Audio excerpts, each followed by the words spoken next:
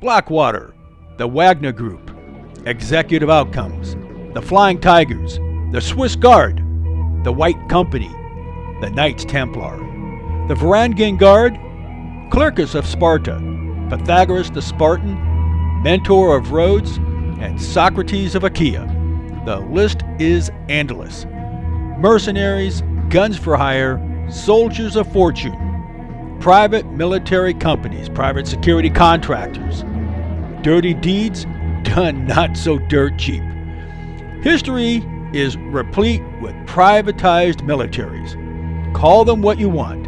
They've been around for a very long time, and they are very likely not going away anytime soon. So you better get used to it, grow up, and accept it, or move to another planet.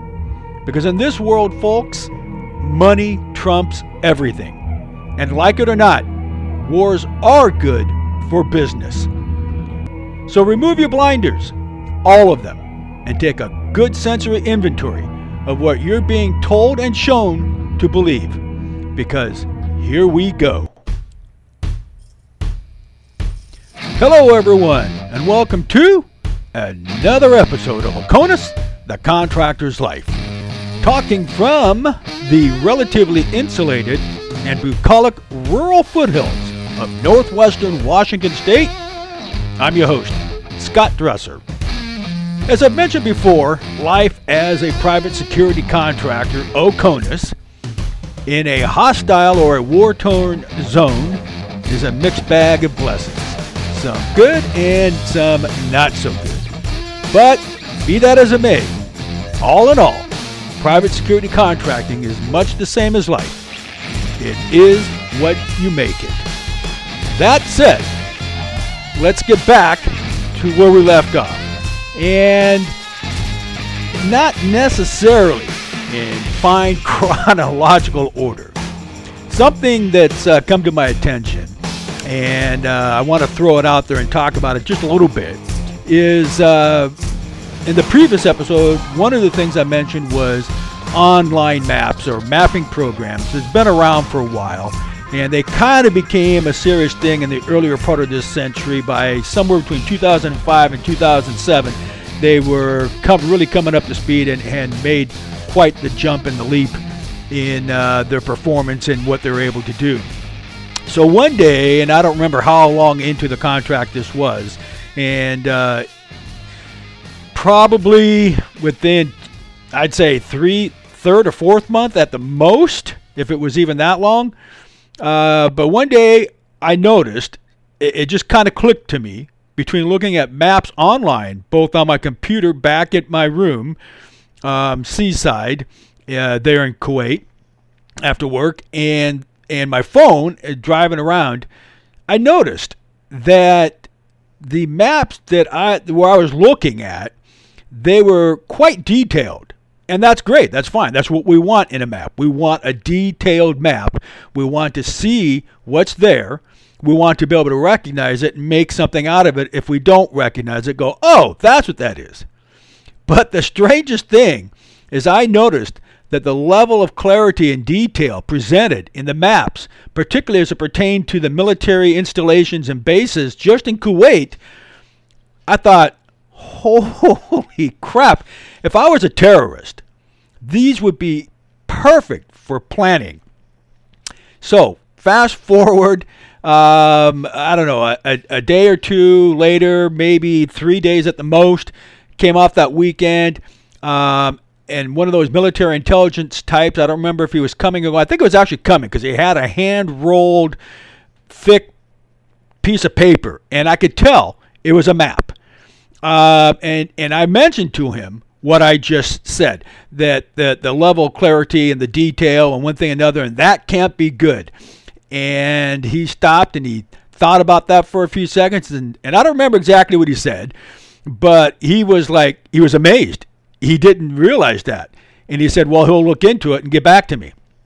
Well, sure enough, approximately a week later, 5 days, 7 days later, whatever it was, and again, I don't remember exactly how that conversation went, but he basically thanked me for bringing that to his attention and that it had been addressed And sure enough, it had, because a couple or a few days later, maybe even that night, I went back to my room and got back online and looked at the maps. It was like, presto, voila.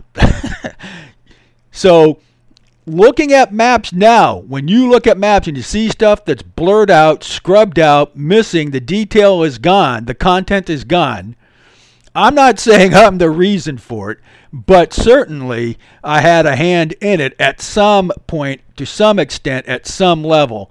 And you know, so if you're angry because stuff is scrubbed out or missing, don't be angry at me. I was just doing my patriotic American thing and noting what was pretty obvious. But further than that, as we know in security, professionals or otherwise, observation is key. Observation is everything. What you hear, what you see, what you feel, what you're sensing. And what I mean by feel, folks, I don't mean that your feelings are hurt. I'm talking about literally feeling by touching. Okay? So you hear, you smell, you see, you touch, you feel, and then you get that spider sense. Okay? Call it whatever you want. Okay, the tingling sensation, that quiet voice telling you something's not quite right, whether you're looking at it or hearing it or both.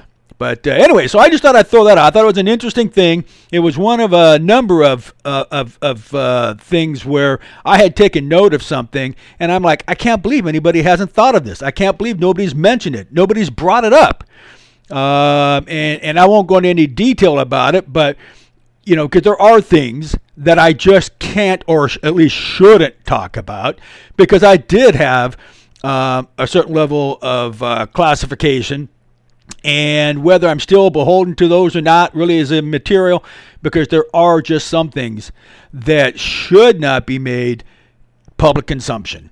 And by that, primarily, not exclusively or necessarily the only things, but certainly certain classified, legitimately classified installations, bases, and locales. There are just some things that should not be talked about. If you have a need to know, you'll know. Otherwise, if you're a really good investigative reporter, writer, journalist, or you just are super keenly interested and curious, you'll probably figure it out. But another one was I noticed that the base that I was on, and it wasn't the only one, seemed rather porous. And that's not to say that they didn't take their physical security measures, the barriers and stuff like that, seriously. They did. You know, it's just that I noticed that it's kind of like the insider thing. And this is what we came to know the enemy to do. And they did it a lot, and they did it well. And oftentimes you never knew for sure who the enemy was, because they could be the interpreters or the translators. They could be the dude you work with that's an American. You just never know. Plenty of people were caught with their hands deep inside that cookie jar, and they couldn't get that fat hand out fast enough when they got caught. But yeah, so I mean, there was a day while we're still at ARF Jam before being summarily moved to other places because of some instances, which you may recollect from an earlier episode in this season that I discussed. Anyway, so, and I was telling one guy, I said, you know, it wouldn't be that difficult, because they talked about a red team doing this and that. They had red teams, whoever was comprised of the red teams or composed of it, however it was comprised or composed. But I remember saying, you know, the spacing of certain elements on that base, and the timing and the way things go, especially when we're doing guard change and one thing another, and in particular at night. Not that daytime couldn't be something that could be easily penetrated, because again, you get lax, and that's you know, you hear it all the time. Complacency kills, and it does. You become complacent, you become lax, and that's when stuff happens.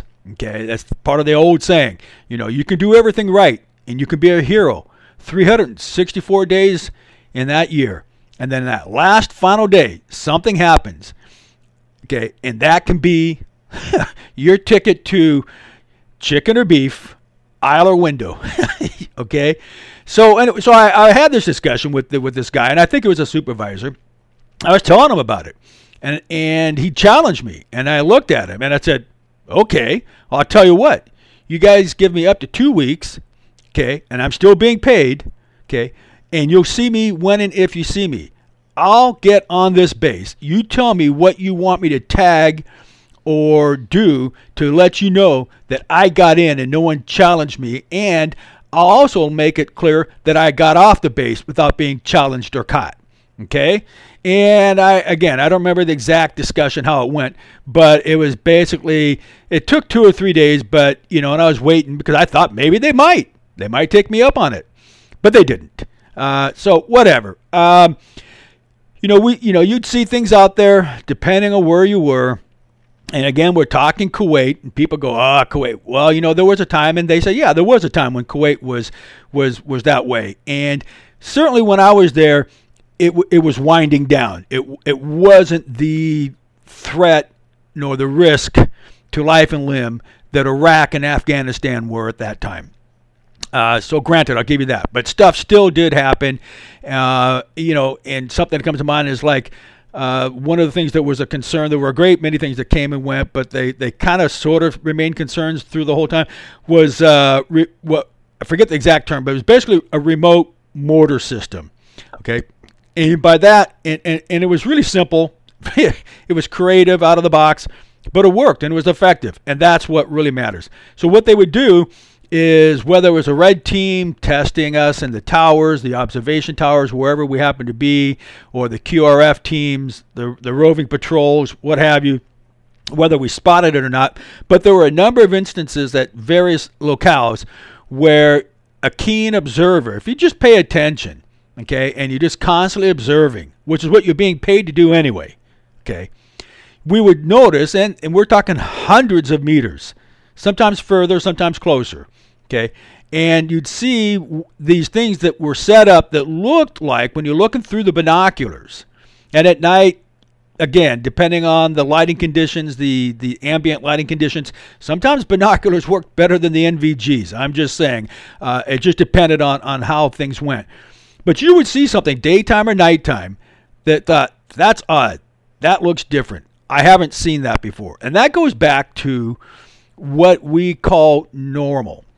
Okay, and what we mean by that is that what's normal is what you come to know as normal. In other words, it might take you a week or a month or 3 months or a year, whatever it takes, but you finally figure out what is quote-unquote normal in terms of tempo, operations, objects, personnel, yada, yada, yada. Okay, and anything that occurs outside that plane of normalcy, that's what piques your interest. Okay, so it's not like you have to be on super high red alert all the time. You'll burn out within weeks, months for sure.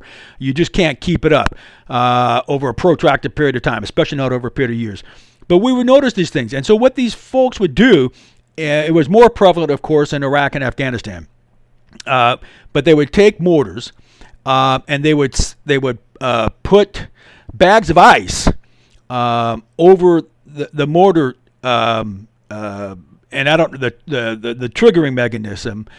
And once that heated up from the sun, it would, bags of ice, if you ever stack them up, they'll move, they'll shift position because of the weight and just the way things happen when it goes from a solid to a liquid state.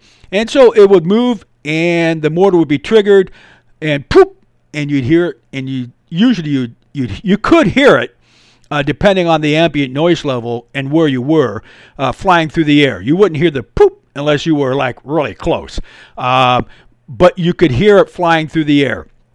And usually it's not far from what Hollywood tries to get right on this. Usually you hear it just as it's approaching the overhead. Okay, so it's not, it's usually a rocket that you hear before it gets to your position. And typically it's the mortar that you hear as it's coming over the top of your head, okay, as it's passing you. It's that whistling sound, and that's because just the way sound and air works. And again, it depends on how close or how far away from you it is. But so that was one of the things they did. And we saw it in Kuwait. And again, we had people respond to it, and I never really heard for sure whether it was legit or not. And maybe because they didn't want anybody to know. I don't know. But those sorts of things happened in Kuwait. So at this point, some of you might be rolling your eyes, or others might be asking yourselves, holy shit, is this guy some sort of security badass? No, not at all. By no means. I mean, there's probably some people out there, and I've heard it, and periodically I still hear words of flattery, call them compliments or whatever you want to call them. But I was just a dude that I've always been curious. And while I don't see and hear everything, I don't think anybody can see or hear everything, because we're only human, and we got one set of eyes, we got one set of ears, which is why we like to operate in teams. 2 as a minimum, okay? Because you got a second set of ears and eyes that'll probably see or hear something that you didn't see or hear, or see it and hear it better than you did, okay? So no, I just was curious. I took my job serious. I was cognizantly aware, and I made it my business to make sure that I was aware of what was going on and question things. I didn't always get answers to my questions. Sometimes they were annoyed or perturbed. And that happened not only in Kuwait, but it stayed with me in Iraq. It stayed with me in Afghanistan. And some people loved it. They thought it was great. They loved having me around, and others not so. And a good example of that, for example, in Iraq. It was in the southern part of Iraq. It wasn't South Iraq, but it was just north of Basra, Iraq. I don't know why, but for some reason I get brain farts a lot when I try to think of certain cities and towns and villages and tribal areas. But so just for whatever reason, guys tell me, it's public knowledge, but don't mention it. It's in the Nasiriyah region. So if you find out Nasiriyah and Basra, you can almost triangulate to the area I'm talking about. So anyway, in that area, I'm having this conversation with a fellow supervisor. I don't recall if I think he was taking some time off, a couple of days, a few days, whatever it was, but I was temporarily assigned to supervise his portion of that facility. And I was getting really annoyed because every time I drove through, in, and around his area of operations, where he was his area of responsibility, okay. And this was at night. His shift was at night, and I swear, if not nearly every person that was part of the guard force that he was responsible for was asleep at the wheel. Quite literally, and it got really perturbed, really annoyed, and at one point I finally had to start telling some people about it and asking about it. And he comes to me one day and he says, yada, yada, yada, stay in your lane. And I'm like, what? What does that even mean? And we were talking some more, and he explained it a little bit. I said, stay in my lane. Dude, I am staying in my lane, okay? Even if I'm not responsible for that, okay, if I just happen to be walking or driving through, in or around that, and I see it, A, it shouldn't be happening. B, you're obviously not doing anything to correct that. So C, I'm bringing it to your attention so that you can correct it, because if you don't, I'll make sure it gets corrected. Okay, that was just one of a great many sorts of things like that. I mean, we had at that same place, one of the other things I was responsible for was the perimeter towers. There were towers inside this facility, and it was a large installation. But my primary, I worked a lot of areas there, but my primary responsibility was the perimeter towers. And I don't remember how many there were. It was more than 30. It was close to 40 that I was responsible for near the end. But maybe it was just my supervisory style. I don't know. Maybe it was just me. Again, sometimes I rub people the wrong way. You probably figured that out already, right? But be that as it may, again, I take people as they are, and I'll take the word for it unless and until it becomes clear to me you're lying, you're full of you know what, and you're just not doing your job. So these guys are falling asleep, and I'll talk about some of the other stuff that to some people it's maybe funny, others it's pretty sickening and disgusting. But one of the things, I caught people nodding off and falling asleep all the time in the towers. It's like, what the hell are you guys doing on your time off? And we had a thing, there were many reasons why there were at least two people in every observational tower, whether they were quote unquote providing overwatch or whatever. Okay, there were a lot of reasons, but one of them was the one up, one down theory, rule, whatever you wanted to call it. Okay, so that if you both agreed that one of you, hey man, I need 5 or 10 or 15, and you both agreed that it's pretty quiet right now. I'll be on high alert. Go ahead and I'll wake you up in 15 minutes. Okay, so that would happen because sometimes after 6 or 7 days, man, you're fried. Okay, it's a 12-hour shift. But everything else that goes into it, you're looking at 14 to 16 hours. And if you're doing a workout and you're doing anything else, it can easily be a 20-hour day. So, at best, you're getting 4 to 6 hours of sleep if you're a supervisor manager, even if you're just a guard. It's just the way it goes. Anybody getting more than that? Well, we'll talk about that another time. So I'm coming along this tower. I forget the tower number. It was probably 30-something. And I'm driving by it, and these guys have been proverbial. They've been a perpetual problem in terms of not properly manning their post. And theirs wasn't the only one that I finally put my foot down in a mild rage and had them reassigned and got new people that would do the job properly there. And this is what it was. This night, and I made a habit when I came by at night, I was not sneaking up on these dudes. There were supervisors that would do that all the time, try to sneak up and catch you. I'm not going to sneak up and try to catch you. Okay, that's not my job. Okay, and that's not what I want to do. I don't want you guys to fear me. I want you to appreciate me and respect me, and let's work together. I'm doing my job, you do yours. So I would always flash the lights on the vehicle I was driving well in advance of the tower I was approaching so they could see me coming. If they were paying attention, that's key, right? If they're paying attention, they're going to see it. I make it clear. I don't try to go up the steps nice and quiet and stealthy. But this night, after honking the horn and flashing the lights as I'm approaching and getting out, and I even tramped a little louder than normal going up the steps so they knew I was there. I get up, knock on the door, and we're talking a steel tower, steel door, nothing. Knock again, nothing. I'm like, what?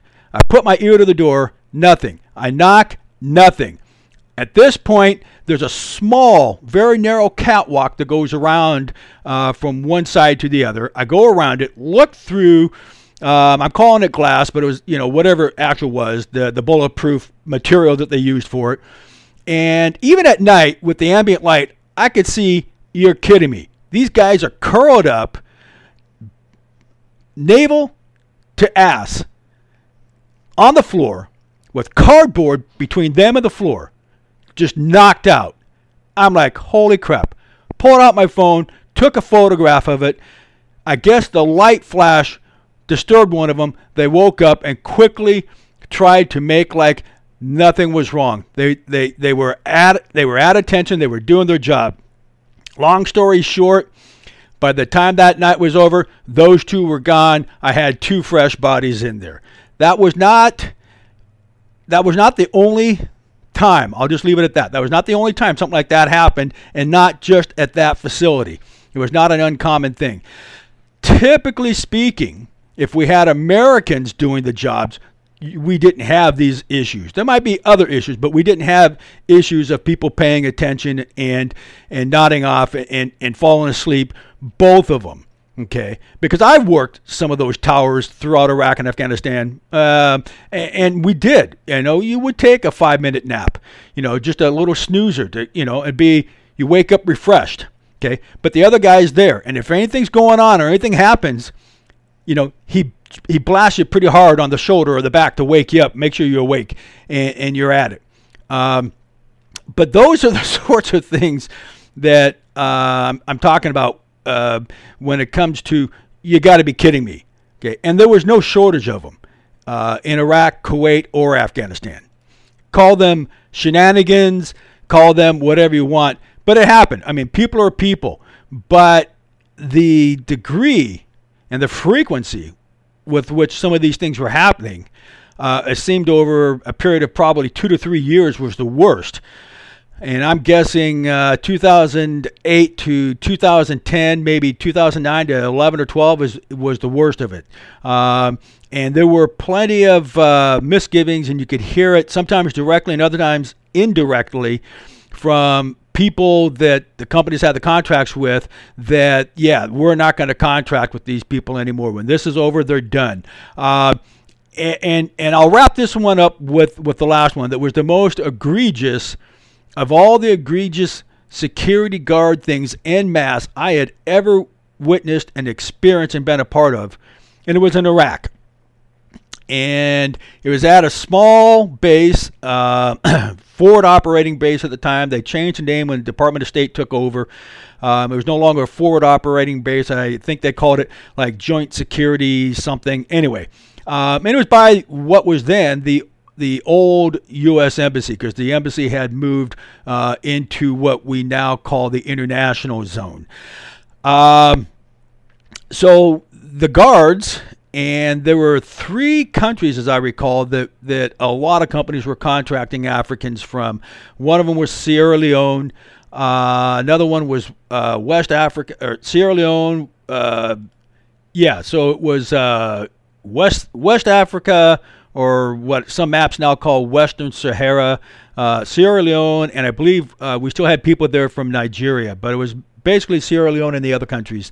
And, for the most part, certainly the guys that were in charge of the African guards that were from Africa, just like in other places there in Iraq, they typically... certainly 90% of them were good, upstanding, solid dudes. Most of them had prior military backgrounds, and some of them some pretty stellar ones too. So these guys, for whatever reason, and I guess it was the very leading edge of what we're seeing these days, but they were listening to and paying too much attention to Western people and Western money, and thinking that they weren't being paid enough. And when you talk to the guys, they're senior people, they're sergeants, they're staff sergeants, they're sergeant majors, they're lieutenants and whatnot, they say, oh no. They said, well, yeah, you're right. That is what we're being paid. And depending on your pay scale, your pay scale is, contingent upon, like you guys, what your title and position is. Some of us get more than others. But even the lowest guys still get paid what they consider to be good money from the country that they come from. Okay, anywhere from 2 to 5 times what they could make there at most average jobs. And so most of them were pretty good about it. But still, for whatever reason, and I don't know if it was the only base, but this one, these guys decided they wanted to go on a strike. That's right. The entire African Guard Force at this installation, they wanted to strike. And they did. Okay. But leading up to it, I kept telling these guys, and I warned them over a period of days. I said, don't do this. I said, if you do this, whether you're successful in getting what you think you're going to get or not, I promise you, you will go home. Uncle Sam, the U.S. Army, will not take this lightly. They might say, okay, we'll go along with it.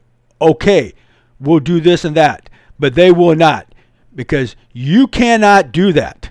I said, this is a very solemn oath you've taken, and they take this shit seriously. So if you guys strike, just know your days are numbered. Anyone and everyone that's involved in it, your days are numbered. So if you want to stay here, I would highly recommend you don't do it. Well, they did it anyway. So knowing this and knowing that we still had to do our job, somehow I was able to convince these guys to stay on, at least most of them, to stay at their post.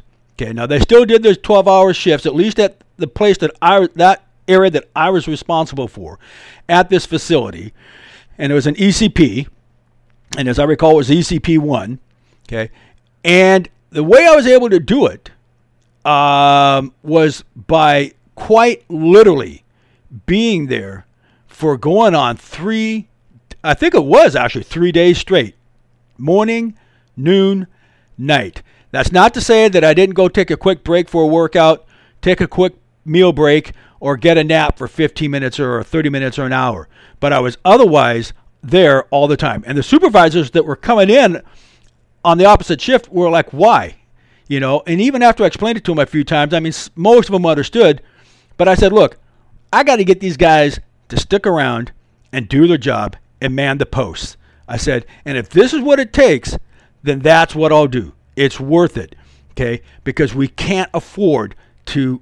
I said, who's going to man it if they're not there? Anyway, long story short, the guys, the African Guard Force at ECP 1 at that base stuck around and did their jobs. Now I left that place. I don't remember. It was probably around the month of November, and this was 2011, I think it was. And because I was getting on the WPS contract. But prior to that, these guys, after that happened, I think they stuck around until DOS took over the base. Officially, it was theirs. They recontracted with a different company, and they got other stuff in there, and you know. But from what I understand, some of those guys stuck around, and it's my guess that the ones that stuck around were the ones that the Army said, yeah, no, these guys, you know, because they got cameras everywhere. No, these guys were there. They manned their posts. But by and large, the vast majority of them were given their choice of chicken or beef, aisle or window. And it was not a pleasant thing, okay? But yeah, so I mean, this stuff happens in conflicts because people stir things up. They make things more than it should be, and it's easy to get caught up in the drama if you allow yourself to do it. Okay, so the key is don't allow yourself to get caught up in the drama because it is never worth it, and the day always ends. You always wake up the next day, and it's always a fresh new day. Okay? The drama might still be there, but keep your head in the game. Stay focused. Do your job. And that's what I did. And it paid off immensely, not only there, but in other places as well. Okay? I was able to keep my troops there.